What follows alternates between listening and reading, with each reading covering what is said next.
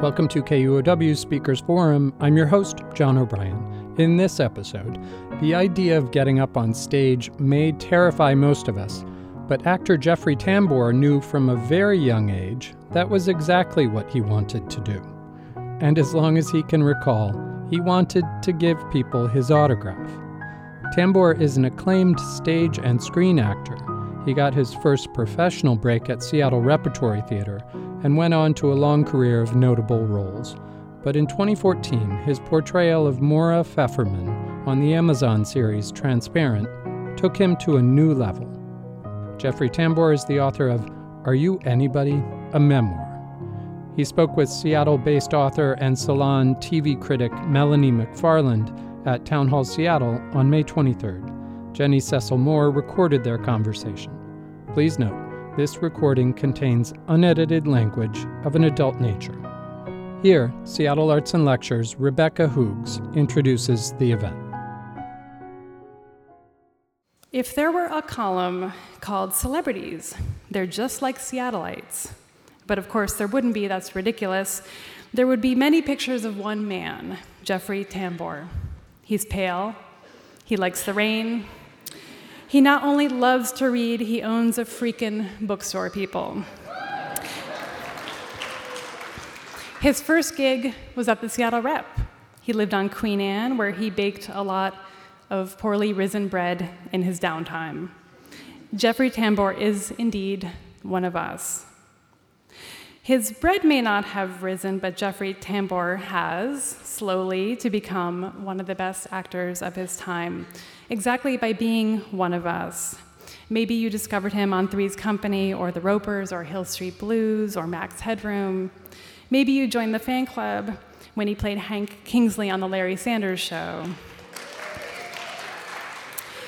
I joined the club after I'd had some minor stomach surgery and decided to recuperate by spending the weekend binging on this show I'd been hearing about, Arrested Development. That was a very bad idea. I couldn't stop laughing, even though it hurt so much. That exquisite dance between laughter and pain is what Tambor has done so well as Maura Pfefferman on Transparent, now headed into its 4th season. In the role, Tambor plays a transgender, divorced Jewish parent of 3.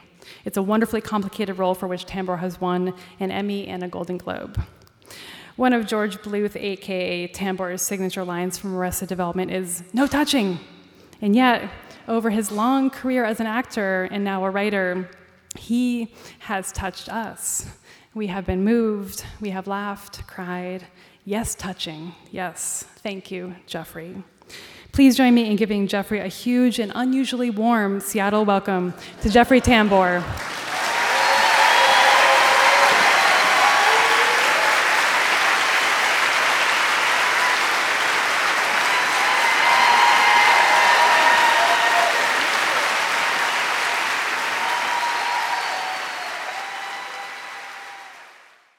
Hello, Jeffrey.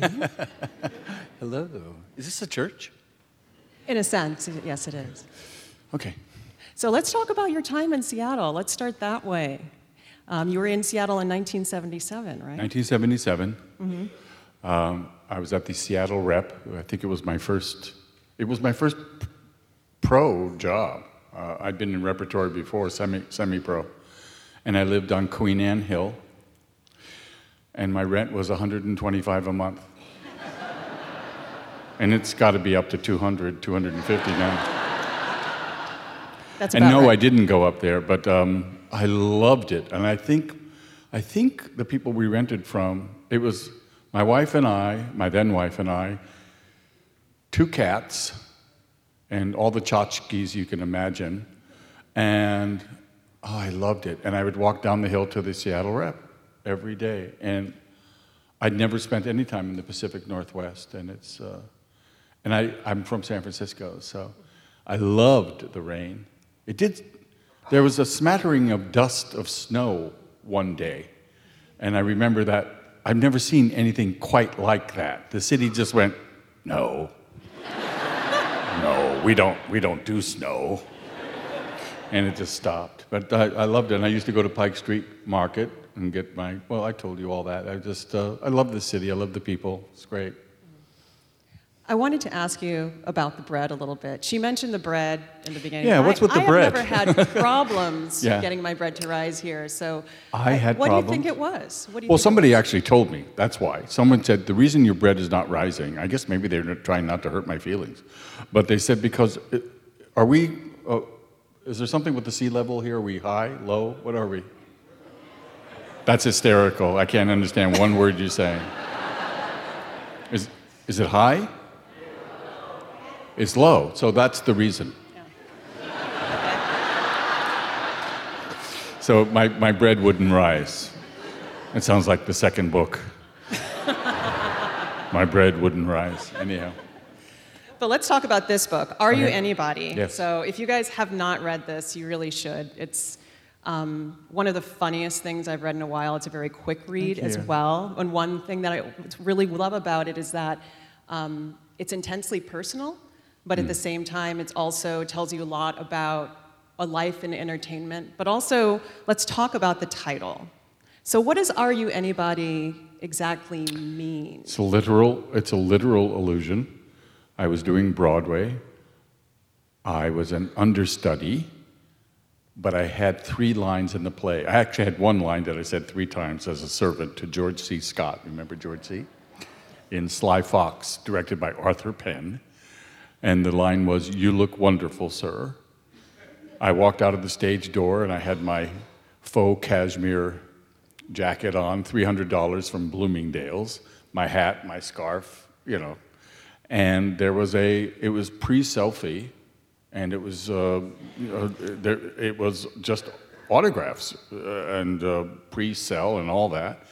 And there was this legendary character who went from theater to theater to theater, and he would get autographs from people either coming out of the theater or people who had gone to the theater that night. And he looked at me as I came out, face to face, nose to nose, and he went, "Are you anybody?" And I looked at him back and blink, and I went, "No." And I'll never forget that feeling because I went, I am nobody. Well, cashmere jacket or no. So that's sort of my entrance to that. But this is not about a book about getting an autograph, although that was my fondest wish as a young kid. But it's about becoming, I guess, Jeffrey, and becoming a father, and becoming a teacher, and becoming an actor, and becoming a citizen, and the trials and tribulations. And I tried to write it like I talk, and no other pretensions other than that. Just everybody needs a laugh, a little cry, and a little lesson, and that's what I tried to do. And this is also a book that was really inspired and written to your children, right? To my children, who have absolutely no idea what Daddy does for a living. I have a daughter in her late 30s. She's 41. Sorry. And she hates when I do that. But she's not here. And then we skip a little bit, and we have 12. Gabriel, 10, Evie, and then 2 7s, Hugo and Eli. Mm-hmm. So that's interesting. And I would like them to know at the end of the day, and I mean that literally, at the end of the day, why Daddy was walking around mumbling the way he did. And always, my daughter Evie said, I can always tell, she's 10 years old, she says, I can always tell when Daddy's working on a role, because he stares into the distance. In other words, well, you're a writer. It's not a 9 to 5. It's 24/7. Who knows when inspiration hits and things like that. And I would like them to know that a little bit. Right now, they think I eat lunch for a living. Because they come to the set and we have lunch. And they think that's my W-2 form. And Evie actually said one day, and you have to understand, on one visitation they'll see Maura, or they'll see Oscar Bluth, or I'm now the voice of a burrito, for God's sakes, on TV. Any character that has a low voice on TV, they go, "Is that you?" So I'd like them to know a little bit about what I went through and why I am the daddy I am. I would like them to know that and give them a little lift. And at the end of the day, I would like to know I am successful because of mommy and they, because they are my teachers. Literally, they are my instructors. Because at 70, you lose the book a little bit. And they've become the book. They teach me and they inspire me. And they are, as I say in the book, they're outrageous, they're uproarious, their attitude is they're not afraid, they have heart, they have humor, which you can lose. You can lose humor. And they inspire me every day. So I would like them to know that. Yeah, there are a lot of great stories in this book, and one of the things that's really wonderful about the format is that it's a life told in essay form. It captures a lot of different... It's not, I was born in Buffalo on a cold wintry night. So talk a little bit about, what Buffalo? was your decision? Yeah, talk a little bit about Buffalo. Buffalo is, talk about Buffalo. Go ahead. But what about that? When we spoke yesterday, you had mentioned that you actually wanted to write it. You wanted to achieve two things. You wanted to have it sound like your voice, which it does. Right. If you watch enough of Jeffrey's work, you will hear him reading to you as you were reading this, which is significant to capture voice in writing. But the second thing is you made a deliberate choice to really render this in the format of essays. So they're really almost, they're attached but separate glimpses into your life. So can you talk a little bit about that? I just took a shot at, I go around the country. I'm with a, may I be shameless, APB speaking group, and I go around to universities and I talk. I love it. It's something that I love. You don't make a fortune doing it, and it's hard. But I love talking to people at the colleges.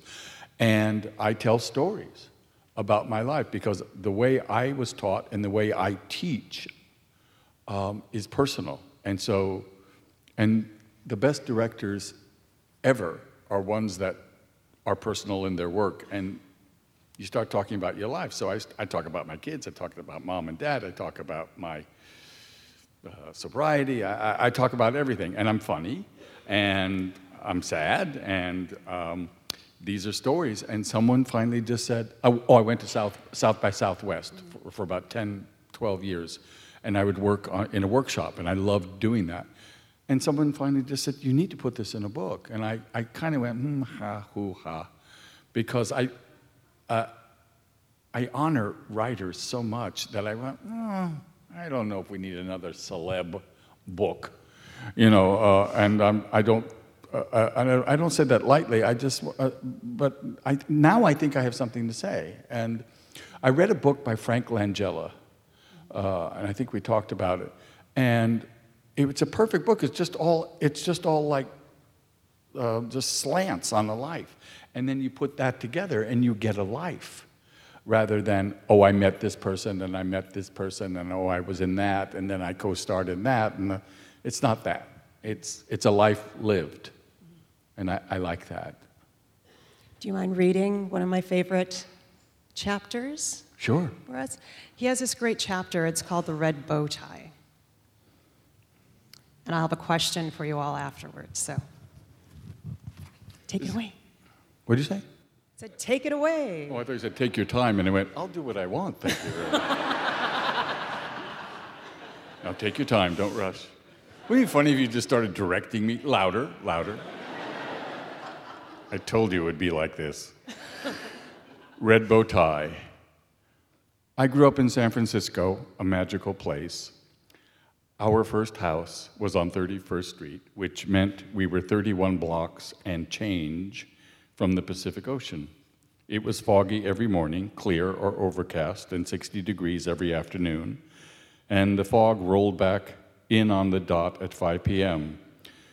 The fog was moody, lovely, and taught me to love inclement weather. That's why Los Angeles and I never got along. It's sunny all the time. I am the Jewish son of Russian-Hungarian parents. I can't have sunny all the time. My maternal grandparents, Yosef and Gertrude Salzberg, lived nearby, and my grandmother would sometimes babysit for me when my parents were away. She would bring her homemade pickles, dill, half sour, garlic. She brought matzah and gefilte fish and herring.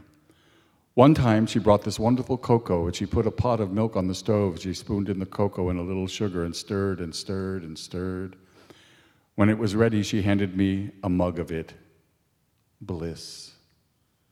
That same weekend, she brought me a gift, a red bow tie. To this day, I have absolutely no idea why. It was big and shiny, and I loved it. My parents used to take me out to dinner with them, and we'd all get dressed up, me in my charcoal suit and white shirt and that big, beautiful red bow tie.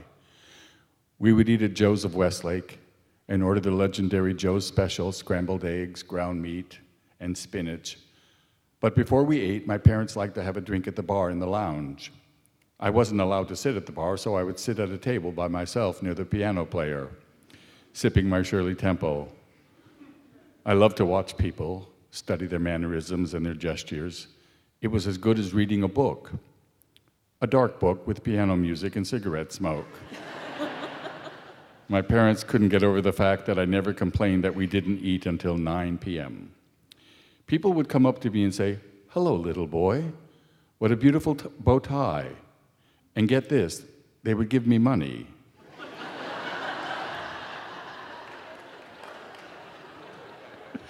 Not pennies, not quarters, not half dollars.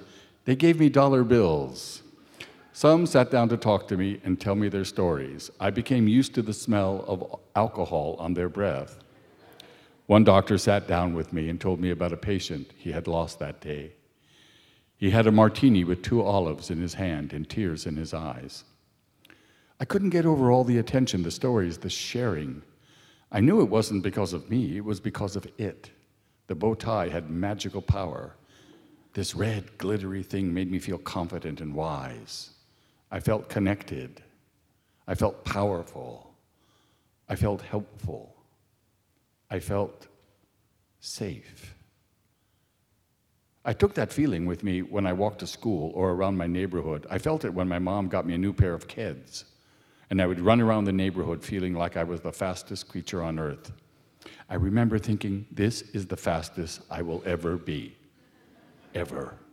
I even woke my parents up early one morning to tell them just that. They were unimpressed. I used to go to the soapbox derby races with my brother and my father every weekend. They were held outside the Harding Park golf course, not far from our house. My brother and I would watch the kids get in their go-karts at the top of the hill, and I was able to tell which one would win just by how the driver sat in the car. During each and every race, I would guess the winner. And I got it right every time. People started to place bets based on my guesses. Which one, son? People were making money on my say-so, including my dad and brother. I was invincible. And then one night when I was about 8 years old, I was getting dressed in my little suit to go to Joe's of Westlake, and I could not find my red bow tie. I searched and searched, but no red bow tie. I went to my mother to see if she knew where it was. "Come on, Jeffrey, we're late." "But I can't find my red bow tie." "What red bow tie?" "My red bow tie, the one Grandma gave me." "Grandma never gave you..." "I wear a red bow tie. I always wear a red bow tie." "There is no red bow tie. You never had a red bow tie."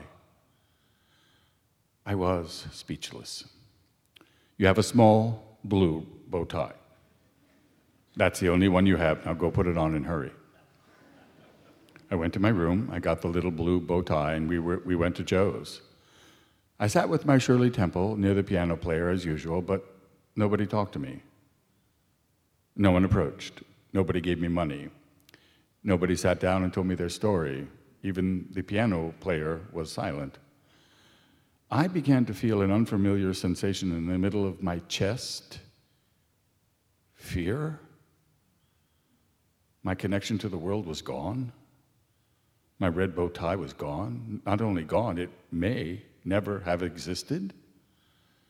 And now when we went to the soapbox derby, I was clueless about who would win. And when I walked around the neighborhood, I was afraid. I would spend the rest of my life looking for that red bow tie, trying to connect to that feeling it gave me, that access, that magic. I sometimes struggle to find it, and on occasion I do, and in the most unexpected places, on stage, on a set, in a grocery store, behind the wheel of a car in a strange town, in a book, as a sidekick, as twin brothers, and to no one's surprise more than mine, as a woman. Thank you.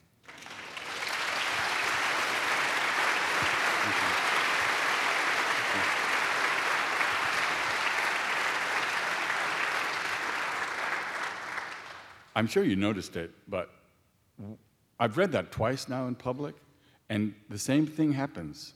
I always go right to that emotion. And the first time I read it was a week ago last at the 92nd Y, and I went, oh my God, I'm going to start crying.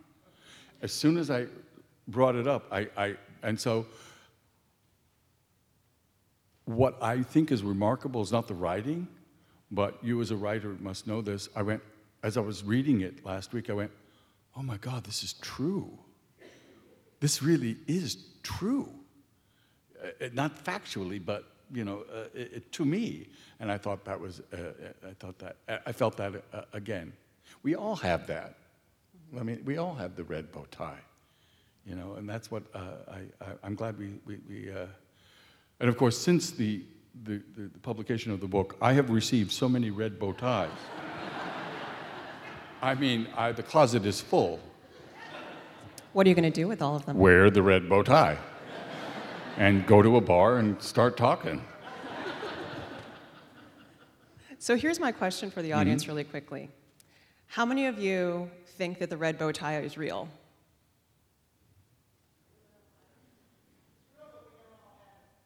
That's a great answer. How many of you think that it's a metaphor? Oh, interesting. So what's the actual answer, Jeffrey? Is the red bow tie real? The second people think I'm lying? I came all the way to Seattle to get that attitude? We think you're not telling the truth. It's real, and it's a metaphor. And these are the lessons that you put in your back pocket, I don't know about the blue-red. I don't know about the blue. I do know that little switcheroo happened where that conversation with good old Ma Mayor happened, where she said there was no tie. And that's where you went, was there? But it was really magical. People gave me money. I don't get it. I mean, it became a losing, capitalist proposition after that. No, I think it has to do with dreams, naivete. I think as kids, we know things and we can pick off things, and then something happens. I'm very interested in that proposition, when we lose the magic, and then you gain it back again. It's a fascinating subject, and I see it in my kids all the time. They're savants. They get it. They just get it. They can read me. They can read every nuance, and it's wonderful. It's a wonderful lesson. Yeah. We were talking a little bit about... can I say one more thing? Of course. This is your show. Oh, that's right. I can say anything I want. I can just sit here and nod. I think what's interesting about that is when you took away the red bow tie, that feeling of fear. Because I remember that going, what the hell is that? What is that feeling of I'm afraid to leave the block? What was that all about? And you have a name for that fear, don't you? Mrs. Cohen. Yes. Old Mrs. Cohen. Old Mrs. Cohen. Yeah. Mrs. Cohen was the one who lived in, she said Mrs. Cohen lived in the back. And you don't talk to Mrs. Cohen. And you say, Mrs. Cohen, do you see how Trump went to Israel? And she goes, see, how can I see? I live in the back. And that's the story. So I call her Mrs. Cohen, and you never talk to Mrs. Cohen. Yeah. When we were speaking earlier, we spoke yesterday, and one of the things that you had mentioned was that there's a difference between an actor's nerves and a writer's nerves. Right. The actor's nerves, of course, you've spent many decades getting used to. But what is the difference with the writer's nerves?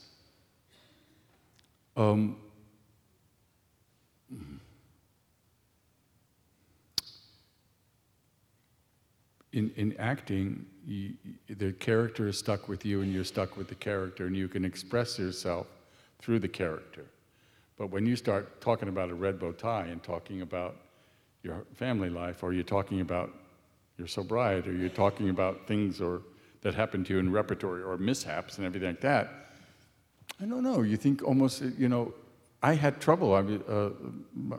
Tammy from Crown is here tonight, and we were talking about it, that I couldn't hand over the book because, and I kept saying, oh, I need another pass, I need another pass, I need a pass. And I know what it was all about. The book was ready, but I was afraid to let it go. In a way, I thought I was going to get in trouble. Then you are truly a writer, because I do that every day and drives my editors crazy. Do you think you're going to get in trouble? Yeah, and you do get in trouble. Oh, all the time. Yeah.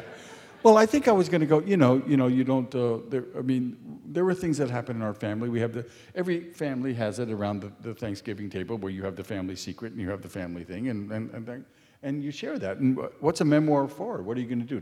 Tell somebody else's story? So I decided to tell a little bit. It's a good thing I handed it in, because I started to move back a little bit. But and those nerves, and then even talking about it is very hard on me. And then I don't even know how to sign a book. I mean, I don't even know what to say. So it's all very wonderfully nervous time. Yeah. What do you put in a book when you sign it? And what's your general autograph? You practiced your autographs as kids, so how's it turned out now that you're a professional? I used to go downstairs when we lived in San Francisco, and I would practice. Well, I would do a show. I would do the Tonight Show. And I would have a chair and a desk, and I would interview myself. My poor parents upstairs. And I had a lisp, so I would interview myself like this, and of course I would answer myself like this. And for some reason I would get up and go to the other chair. There was no one watching. But then I would also do the laughter, the audience laughter. And my laughter was very much, my grandma used to laugh like this, so I would laugh like my grandma. I would go,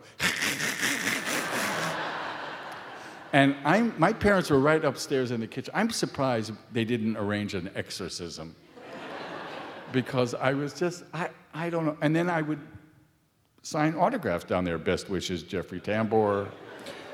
Good luck on the playground today, Jeffrey Tambor. Have a great time that's all I wanted to do, is sign an autograph. And I would give them out in school. Mrs. Fisher would say, what are you doing? Best wishes, good luck today. Have fun on the reading assignment, Jeffrey Tambor. The things we do. Do you get more requests for autograph for people who recognize you as George and Oscar Bluth, Maura Pfefferman, or, for instance, your characters from like Hellboy? Do you have Hellboy fans coming up and saying, hey?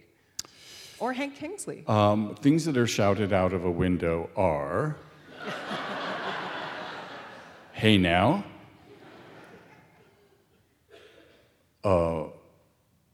There's always money in the banana stand.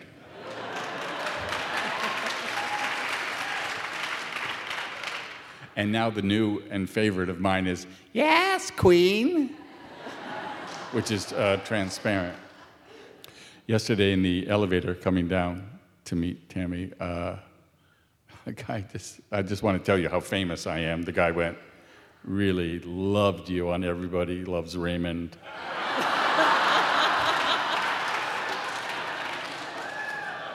I said, that's not me. And they went, oh, it is you. I went, it's not me. And I went, oh, God, 20 floors of this. and they wouldn't get off of it. That's the thing. And it's the first time that's happened. First time. That's Peter Boyle. So what do you do in those situations? You just say, okay, thank you, or? I was trained by the great Henry Winkler, and Henry Winkler is the nicest person in the world. He is. Right? You've met him, and you always kind of look.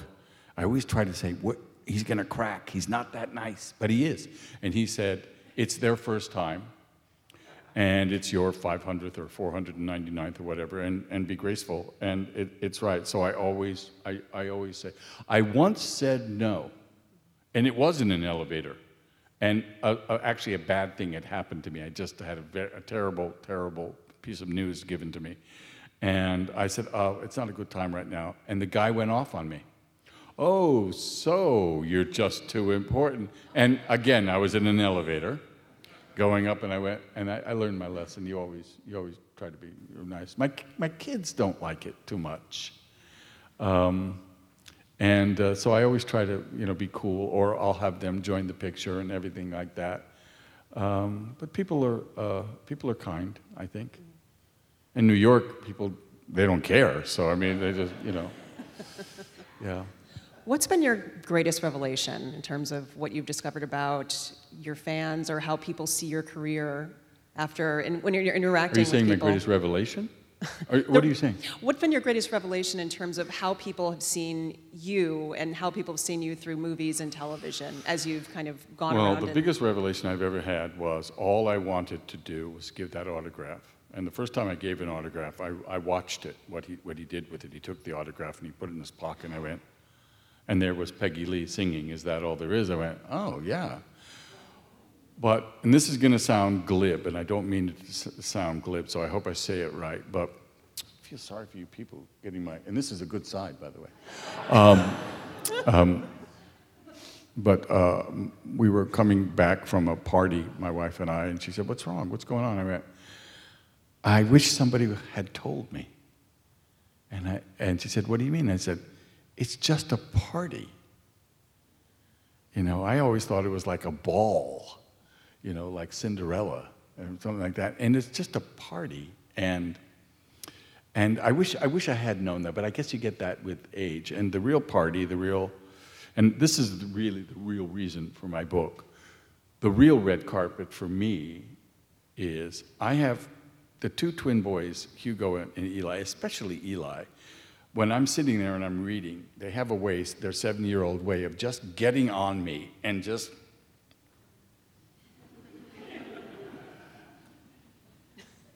getting right there on me and just being there. They want nothing else to just be there on my lap.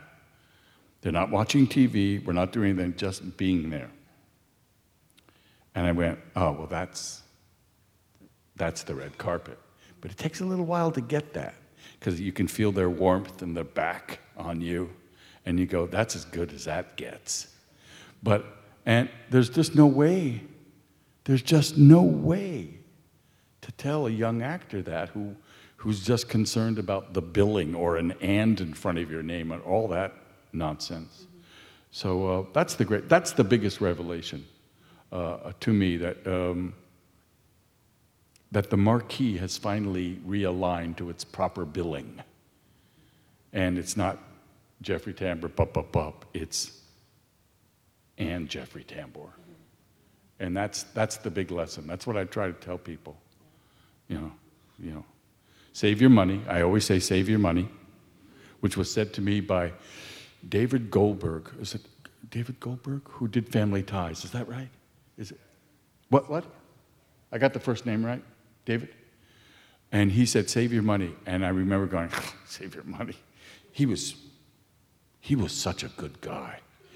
And I always say that to people, save your money, and remember your family, and don't cut there. But the reason I say save your money is because I think the power to say no is one of the most powerful things. We talked about it the other day. It is one of the most powerful tools in a life that you go, no, thank you.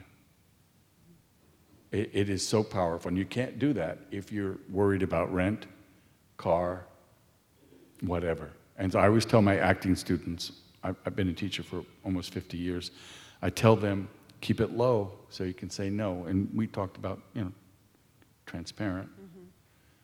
And that was, you're saying no actually got you that role, you said. It was very interesting.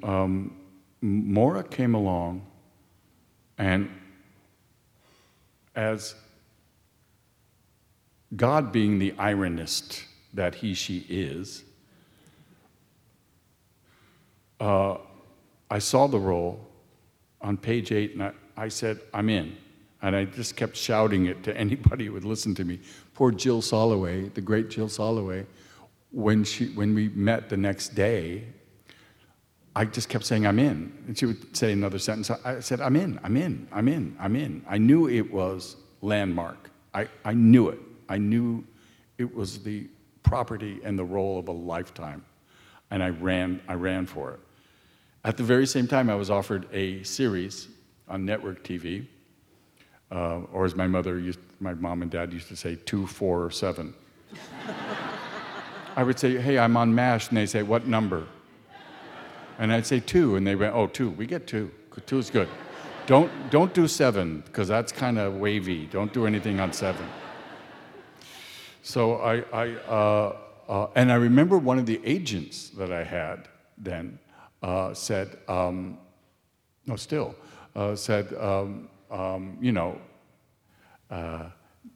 should do this and that. And I remember going, and I went, no, thank you. It caused a lot of trouble. It caused a little bit of a ruckus. And then I remember, this is interesting. I just remembered this. The producer got really angry at my then agent, and I got on to him. I said, leave her alone. I made that decision. I did that. And he actually backed me up and said, he actually affirmed what I was doing, was very brave. And you have to figure out, here we are on Amazon TV. It's streaming. It's a baby studio.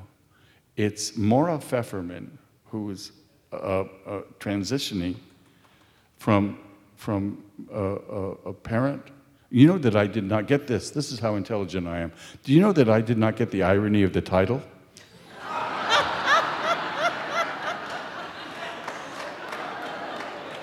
I mean, I about 4 weeks in, I went, that. Oh my God.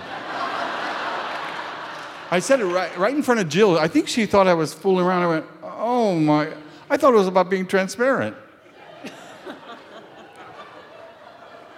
Anyhow,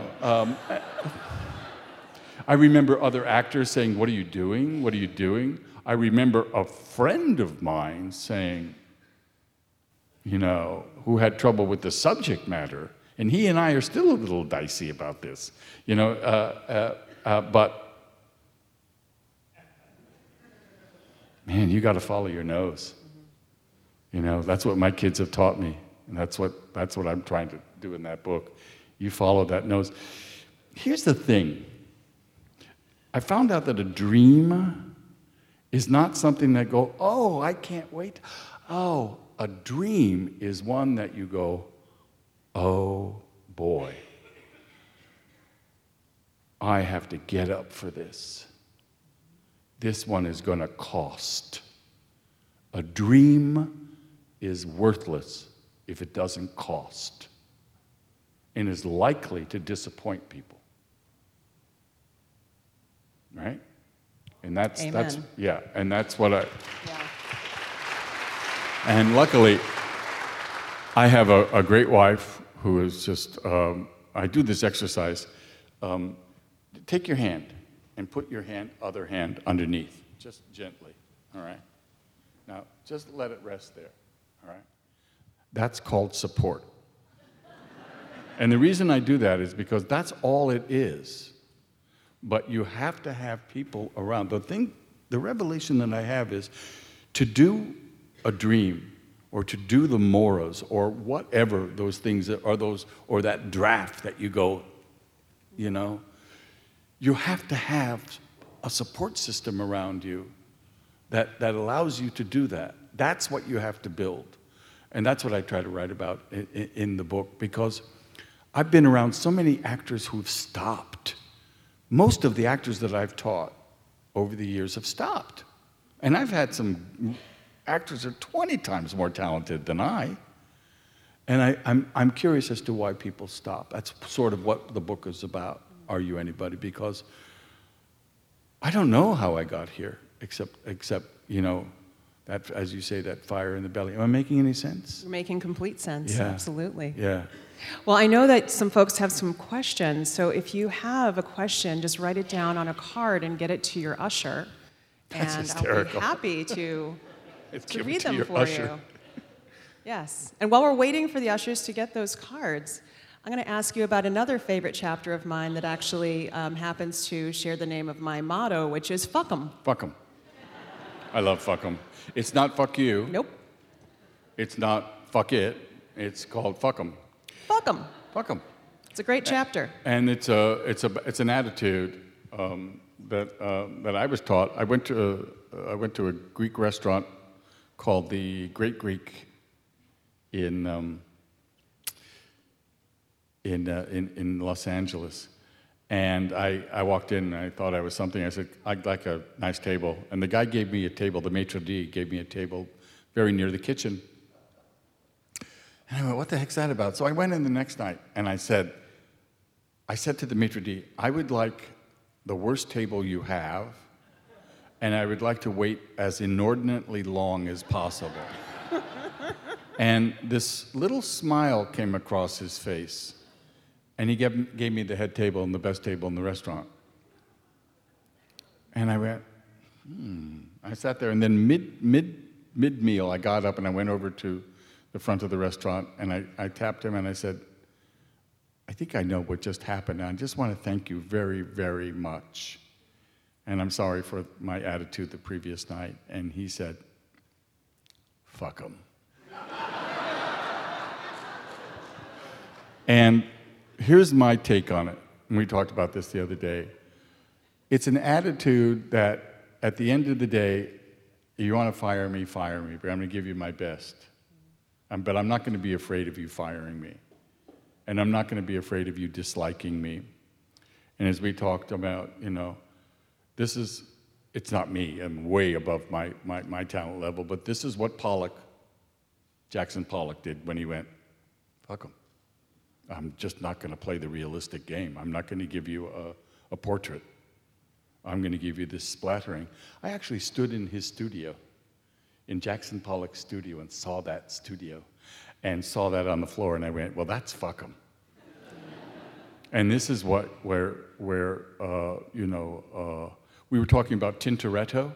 Yes. And Tintoretto took the Madonna and the baby Jesus, and rather than center in the Renaissance, he put it off-center. And it created quite a furor. He was almost excommunicated. But that's fuck 'em. He's saying, here's the baby Jesus, fuck 'em. And it's an important attitude that has backfired on me many times. I remember the Coen brothers audition that I went to for that wonderful film, and I was up for the rabbi. Oh, God. The rabbi, first of all, I drove in, and they said at the gate at Fox Studios, or maybe, I don't know if it was, it was Sony, and and they said, you don't have a drive-on. I went, they said, you have to park in the parking lot. So I drove in, and then I made a left turn, and I went all the way to the bungalow, and this is fuck 'em. I took the orange cone out of the parking lot. Oh, you know where this is going, right? I took the orange cone that was reserved for somebody, and I took that parking space for my audition. You scared the hell out of me.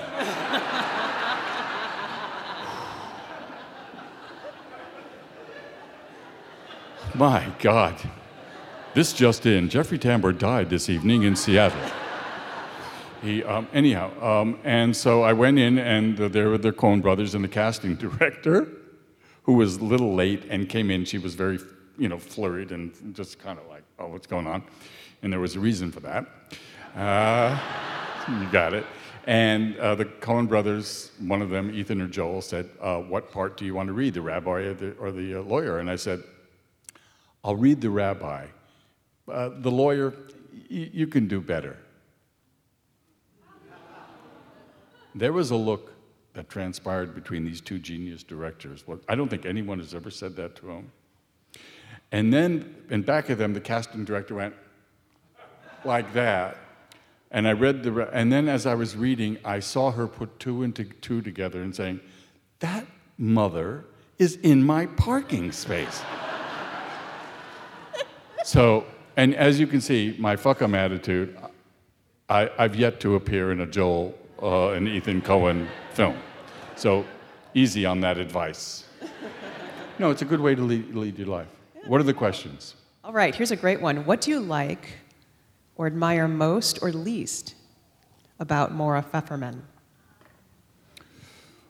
I love Maura. I don't think there's anything that I dislike about her. I like that when I first met Maura Pfefferman, it was room 609 in the Fairmont Hotel. Zachary Drucker and Reese Ernst, my trans teachers, made me up for the first time, Gesundheit. And I remember looking up and seeing her, and she averted her eyes, and then she looked and she smiled, and then averted her eyes. She was very shy, and she was afraid that she wasn't pretty, and I think she was pretty. And we've become very good friends. She's smarter than I, more intelligent than I, has a better sense of humor than I, has better word choice than I, and has affected me deeply, and I'm following her. She is the life lesson that I've been looking for. Now, here's the very interesting thing. My mother was not warm and fuzzy. She was tough. Things were tough in the Tambor household. You read about it in the book. The corridors were alive, and it was tough. And Mom and I were desperate enemies. Maura has this gesture. As I was watching dailies one day, I went, that's my mother's gesture. My mother used to sit at the table like that. And I went, this is why God made a circle. This is why it comes all the way around.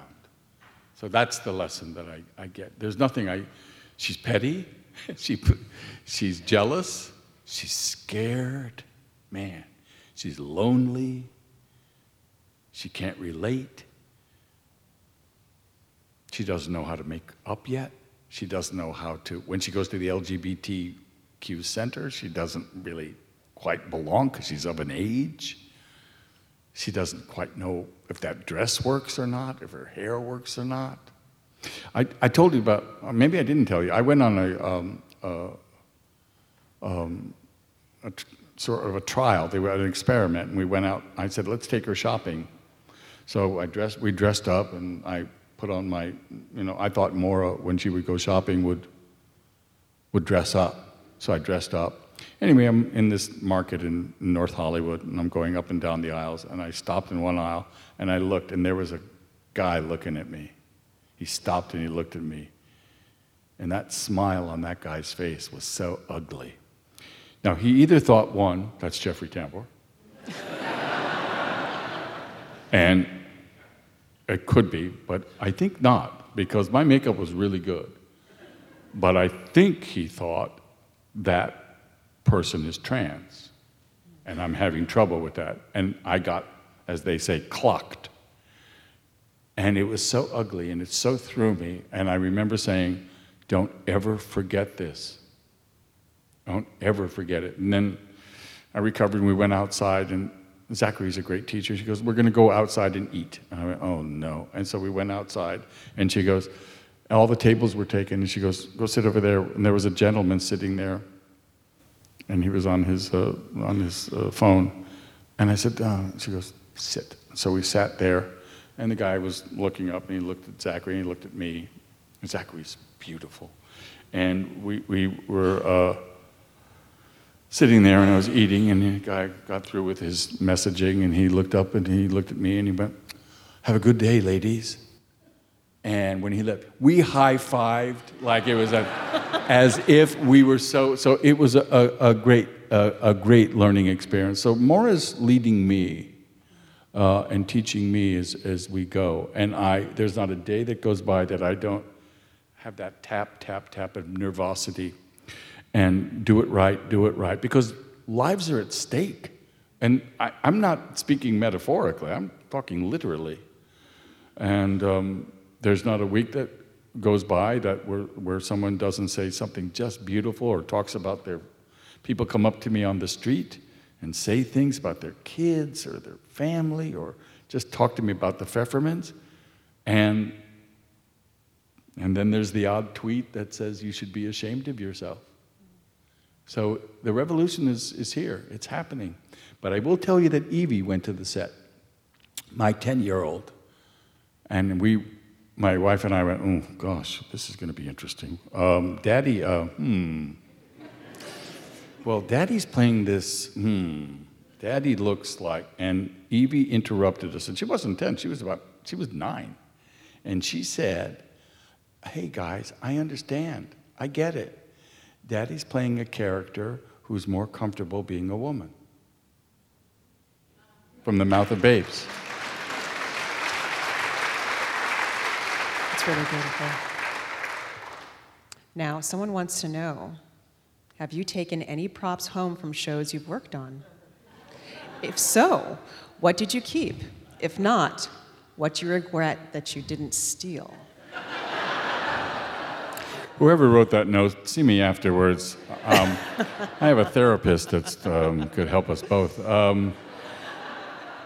That's interesting. I do, when I'm out of town doing a film, what I do take is huge amounts of food back to my house, and it's a joke.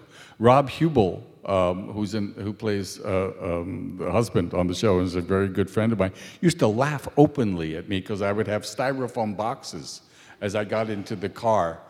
I would say that would be my, you can't steal a prop. Oh, I'm it's sure happened. I have, but what? Other actors have. They've openly bragged about it. Well, much later. Oh, I can't remember that I did. I did steal a flashlight from Woolworths when I was 7 years old. And the guy from Woolworths in San Francisco not only took me aside, and I was the last one, my friends Eddie Google and whatever the rest of the guys got away, and he locked me in a closet.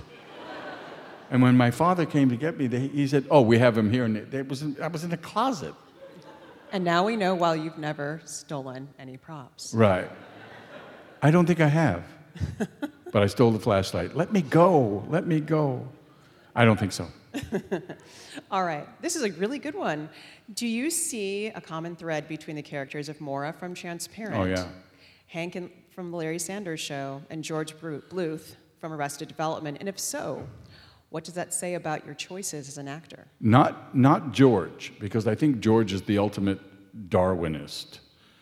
But Oscar, yes. I think Hank and Oscar and Maura are very vulnerable. And I do have that proclivity in my wheelhouse, in my swing. Yeah, in my swing, that's good. And I think Hank being maybe the loneliest character I've ever played, and I loved Hank. When Gary passed, all I could think of was not only Gary, whom I love and loved, but Hank, because Hank would have been destroyed. He lived for Gary. But Oscar has that vulnerability, and Maura has that vulnerability. And I think that's my go-to place. And I am, in the list of fallibilities, I am too sensitive by half in my personal life. I get my feelings are hurt now just the way you're looking at me. My goodness. Well, I'll turn slightly this way to ask this next question. And shout out to whoever, the fellow nerd who decided to make this a Hellboy question. Was Hellboy as much fun to make as it was to watch? Oh yeah, Guillermo del Toro. The great, should I say this? Should I? Well, how do you know what I'm going to say? I wasn't cast. An actor dropped out. Should I say who it is? I mean, you probably won't know him, Larry Miller. And he dropped out, and they asked me, and Guillermo called, and it was a comic book. I went, and I remember being in New York, and Guillermo called me. Guillermo del Toro, Ron Perlman, Selma Blair. Give me a break. Prague, Hellboy. It was like the genius of Guillermo del Toro. And I remember you would go to Video Village. That's where you go and look at what you've done on the camera. And I remember Guillermo was so grateful that we had done this. No one had ever done that, Hellboy. And his scenic sense and his... I was enwrapped. It was great. It was great. And now, it was wonderful. It was a lot of fun to watch, for sure. Okay, so we have a fan here who wants to know if we can have a hey now. And if I were to say no, where are you? I won't judge. Where are you? Okay, ready? Hey now. You know, the hey now that you hear on Howard's show was done almost 35 years ago. At 4 o'clock in the morning, because Howard and Robin came out to Los Angeles, and to do it at 7 o'clock here, there was at 4 o'clock in the morning there. And as I left after my interview, he went, "Oh, can you do a hey now into the microphone?" I'm, "Oh, sure. Hey now." And that's it. That's the one. Imagine if I got paid for each one. Howard's great. And when he came and did the Gary Shandling show, he was so wonderful. He was so he was great. He's a good actor. Mm-hmm. Have you seen him in Private Parts? Mm-hmm. It's great. Mm-hmm. Great. Yeah, he's a lot, but he's good. Yeah. Okay, here's one. My husband and I are absolutely obsessed with Cocaine, the story of one man's seduction. Oh, I thought you were obsessed with cocaine and you were seeking treatment. And I went, no, I can't. The question is, what was it like to make that? That's a very good question. I did that was with the one with Dennis Hopper, yeah? And I had to do my first scene because of the economics of that filming. I had to do my cocaine scene almost the first or second day, and I remember going, oh my God. And so I had quit coffee completely. I was off coffee. So what I did, because I was surprised, I didn't know they were doing that scene that day, I went to craft service and I drank coffee after coffee after coffee after coffee, and I did the scene. I was a mess for days, but I did that scene. But I have to tell you, I was doing what's that? Yeah, Sound of Music at the at this theater, the Hollywood Bowl of all things, 19,000 people, and I was backstage afterwards, and a person came backstage and said to me, and I remember saying, "What you do is very important because people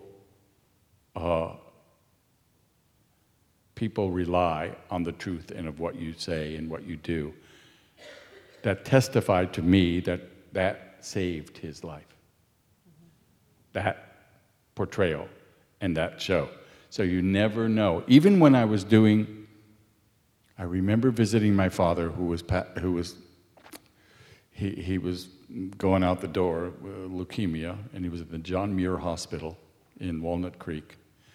And I would go up and visit him every weekend. I was doing the Ropers, and a little ashamed of it.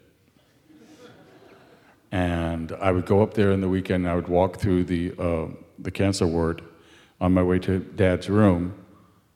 And I remember one time I was watching there, and my show was on. And I remember the people were laughing, and I went, laughter, you understand? So I've always thought when I was a kid, when I was a little kid, I always thought acting was important. I always thought it was about health. I always thought laughter was about health. And I think it is. I think it is actually Darwinian, that it is a way of surviving. It's a way of learning. Certainly, if you look at shtetl humor and all that, it's all very much that way, and I think it's anyway. That's my cocaine. That's my cocaine story. It's a good one. Oh, this is great. What would the Bluth family think about the current state of American politics, and how would they find humor in it? Well, I think George is just saying everything's just going great, and he would say, "I told you about the wall."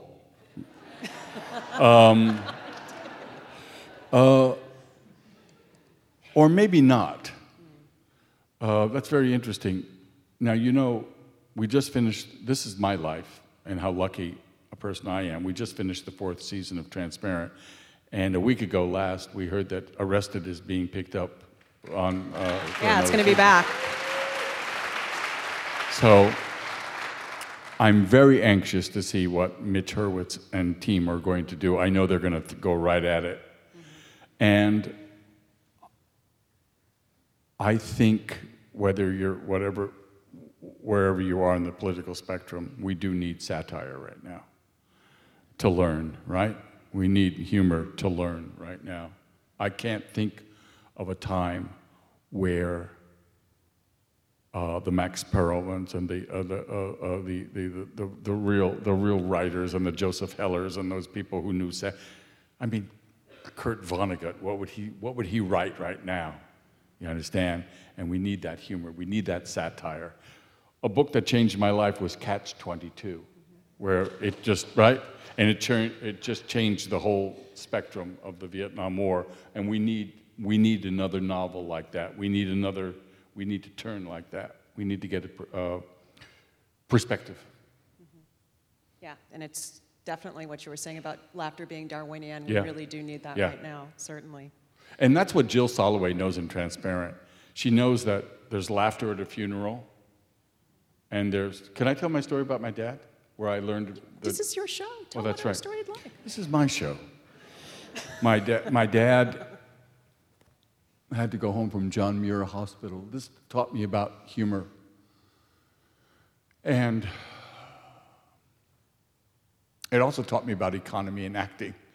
We had to say goodbye to his nursing staff, and they loved him. And I remember his favorite nurse, as he passed, going out the door, his nurse said, "Bye, Barney." And I remember, it was as if she had done Lear, because it was in those 2 words, it was everything. I took him home, and my mother was going to play the scene, "Oh, I am the grieving wife," and she's going to do the drapery, looking out the window, and I'm going to drive him home. I drove him home. We get out there. There's Mom. We get out of the car. He had lost so much weight that his pants fell around his ankles. Mom went like that. So that scene was over. Dad and I looked at each other. I was so horrified. And then he went. And we started laughing so hard. When my mom kind of went back to the drape, she saw 2 people pounding the car roof, and crying. We were crying. And it was an episode of grief played out in laughter. And I remember saying, as we were doing that, I went, don't ever forget this, because this is true laughter. And this is what it's about. It was a big lesson for me. Survival. All right. Tell us how this is quite the whiplash transition. Tell us how your understanding of transgender issues has changed since playing Mora. From ignorance. I grew up in San Francisco, thought I knew everything, grew up in theater, in the gay community, San Francisco being liberal. I thought I knew everything, and I knew nothing. And still know nothing. I mean, you have to understand, I'm a cisgender male. So at the end of the day, it's not quite true. I was going to say, at the end of the day, I put on my costume and I go home, because I don't quite, because Maura travels with. You don't leave Maura in the dressing room, she comes with. But for me to say that I know what the trans experience is like is ridiculous. I know I know what being an ally is. I know what being an actor is. I know what being a citizen is. I know what fighting for the rights of people is about. And I know that lives are at stake. And my job is to do Mora right. And my fervent hope is that I will be, if there were to be another Mora, it to be a transgender actor.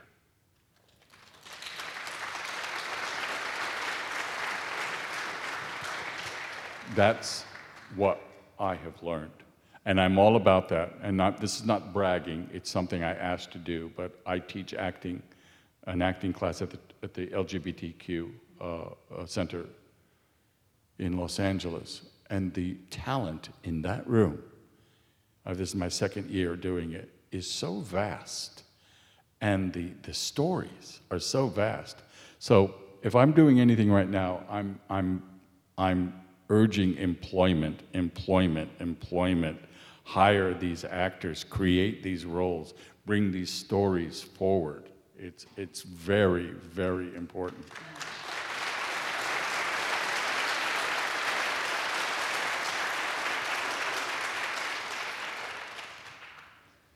So there's an opportunity here for you to say hi to someone, like you do in your book.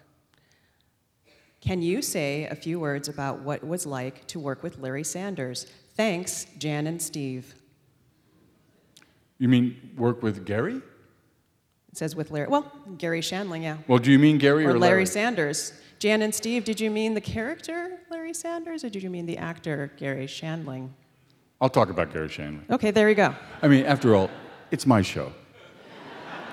Gary Shandling was the kindest of geniuses. He changed my life. There was before Gary, and there was after Gary. I can't speak enough about what he did and who he was. When I won the Golden Globe, I got a text from him backstage. I almost fainted backstage. I was so nervous. And I got, my phone rang, and I got a text, and it was Gary. And the text was, "I'm standing in my kitchen crying." He was so supportive of me. He so got me, and he taught me a big lesson, because when I landed when I saw It's a Gary Shandling show, I said, whatever he's doing is what I always thought comedy was. But no one has allowed me to do it.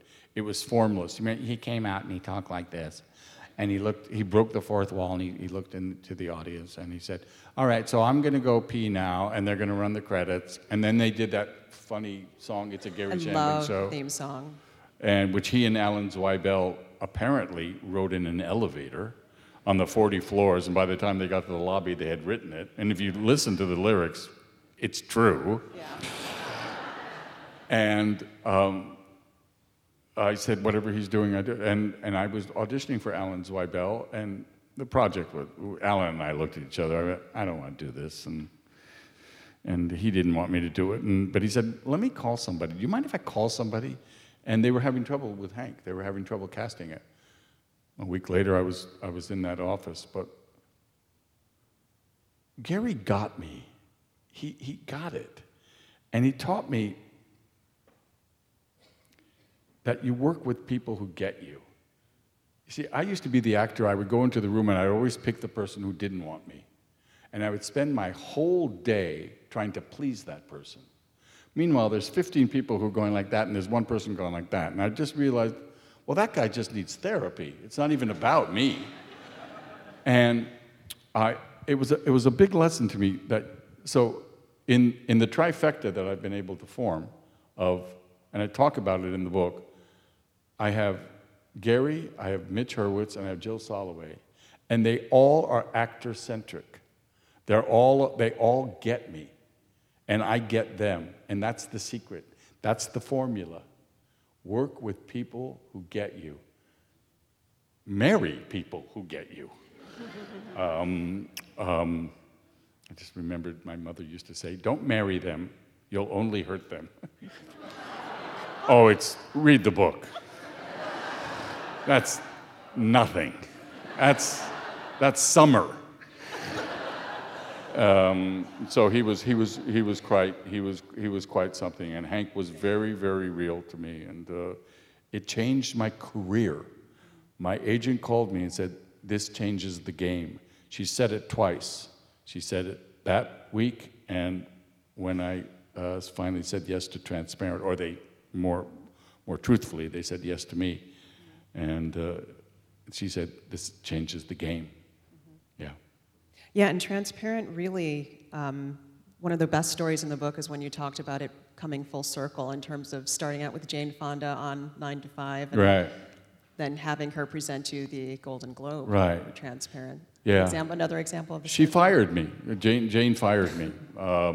Actually, Bruce Gilbert fired me. I called one day. I was standing backstage ready to go on, and I heard we got picked up, and I said, "Oh, I hear we're being picked up." And they said, "Hold for Mr. Gilbert." And Mr. Gilbert, God bless him, poor guy. And he got on the phone, and I said, "Congratulations, I'm so excited. Oh, well, great." And he said, "Hey, Jeffrey, we're going another way." And I went, "Oh, great, which way are we going?" And he said, "No, Jeffrey, we're going another way." I said, "I have some notes. Now, are we going away that..." I went on for, minutes. I'm going, and another way we could be going. And then poor guy had to say, "Hey, pal, hey, buddy, you're gone. You're out of here." The irony is I had to hang up that phone and do a 3-act play, a Feydeau farce. And I had just been fired. And I did it, and my leading lady afterwards said, "You did a very interesting performance tonight." She goes, "You were on time, you were on cue, everything was great, but you never lifted your head." Apparently I did the whole thing like this. It was horrible.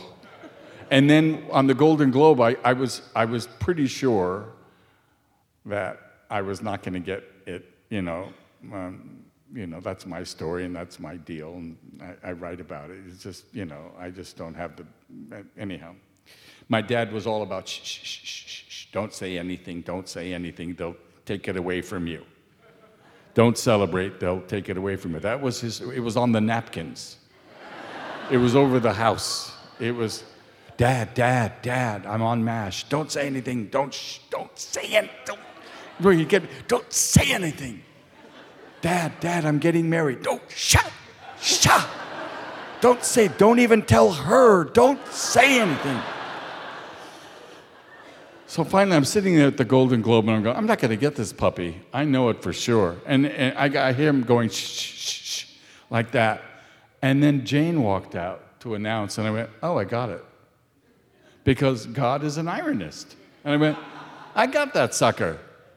And I was so thrown by it, and I didn't pay attention to the cameraman, and I got lost on the way to the stage. I don't know if Conan O'Brien made fun of it.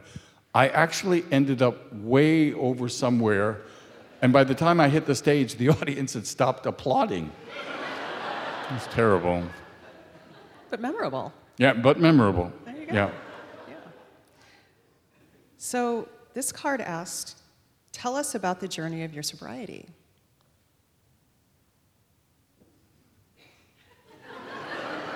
Okay, so this February 15th, I will be sober 16 years.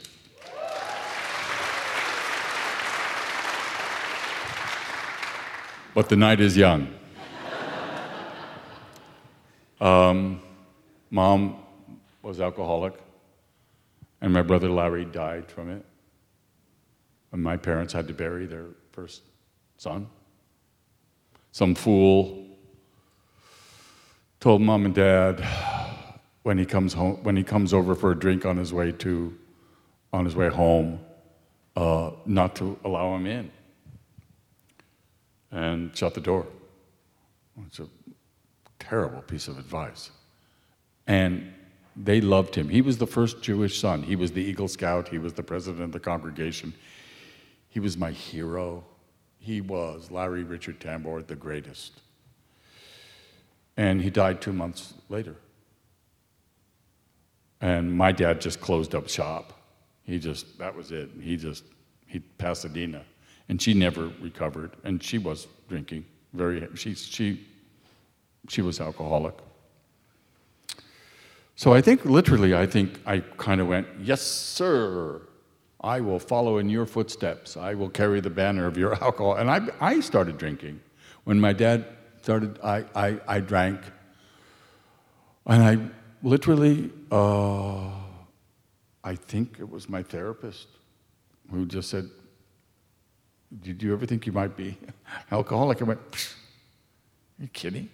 And he says, what did your brother die of? I went, oh, alcoholism. He goes, and your mother was alcoholic. And your sister, blah, blah, blah, blah, blah. And it was one of those things that just went, bingo. And I got sober. I just started taking, I just decided to lead a more ethical life. I'm surprised I'm alive. I did things that they're in the book. I'm trying to sell the book. It's so cheap what I'm doing. It's in the book. But there were things I did. I'm surprised I made it. I mean, I did some things. So I'm surprised I'm sitting here. It's really interesting. Yeah, so. Well, I wanted to ask you that question because I did want to touch on part of the sense of what makes this book so extraordinary. And I think that you've given us here a sense of how funny your life has been and how funny just living can be. But at the same time, there's also some parts in here where you have really kind of overcome and done the harder side of living too, to bring you to like the sweet stuff. The ballet dancer, to leap. If leap is the laugh, the leap is made by a plie, right? Any dancers in the room? The plie is the rough stuff that you have to go through in life. And the more you plie, the more you can leap. So that's the thing. And I said it, is that the dog dies, if you're a civilian and citizen, the dog dies, you grieve, and your life is worse. As an actor, the dog dies, you grieve, but your acting gets better because the paint becomes more vibrant. And that's the real admixture of life. And those are the authors we love that make us laugh and make us learn. And the story about my dad is true hilarity, but it's also true grief. So the plie, those things, those bumps, I think, are the source of my humor. I think I developed a sense of humor. I don't say this too much because it sounds a little lectury, but to live, to survive. I think I said, if I can make her laugh, I got a little time to think.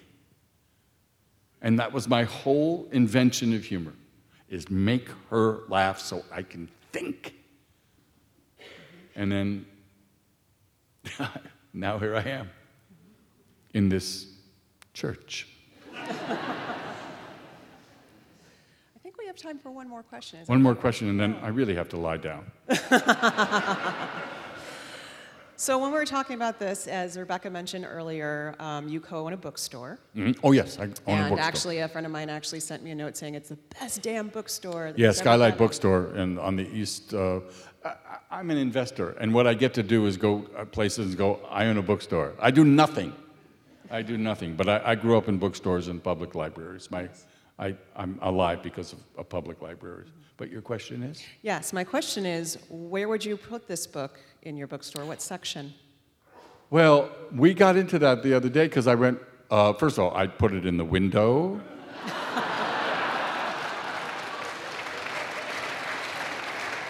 I'm very interested because tomorrow night I'm going to be in my bookstore in Los Angeles. I'm really curious where that baby is placed. And I'd never thought about it because I thought, well, it's a memoir or however you say that word or whatever. But you tell me what you said. Here's what I said. I think it should be in the memoir section, but also in inspirational. And for people who are really kind of wanting to find out what it takes to be an actor, kind of a how-to, so you could put it in the how-to section. I think it could go in multiple places. I think one more place.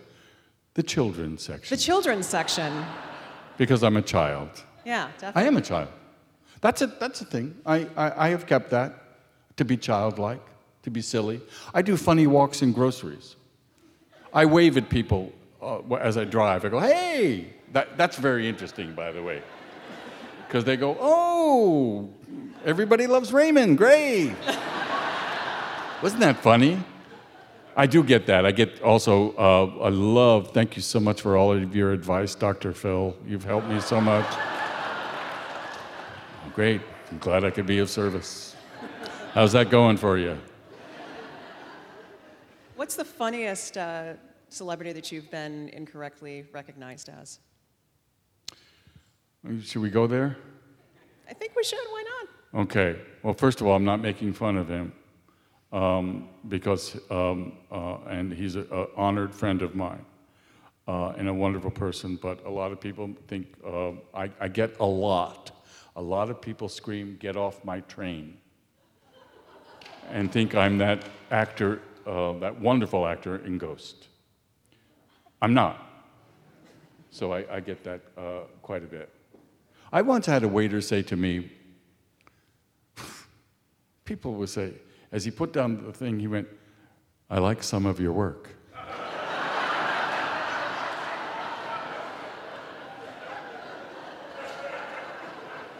And I think we were at Salad at that time. Why would anybody say that? People get crazy. Yes. Yeah. Sometimes you want them to be just a little more friendly than honest. Yeah, exactly. Thank you so much. Do you know how good you are? Oh, see, this is why, right now, this is what I'm feeling. Thank you. You did a great job, and you teed me up great, and you made me feel, thank you for coming out. Yeah, thank you, everyone. This has been really fun. You guys have made it amazing.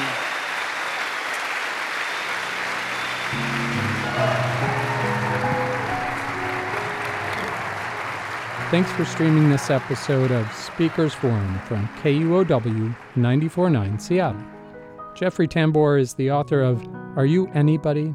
A Memoir. He spoke with Seattle-based author and Salon TV critic Melanie McFarland at Town Hall Seattle on May 23rd. Thank you again to Jennie Cecil Moore for our recording. Tune in again soon.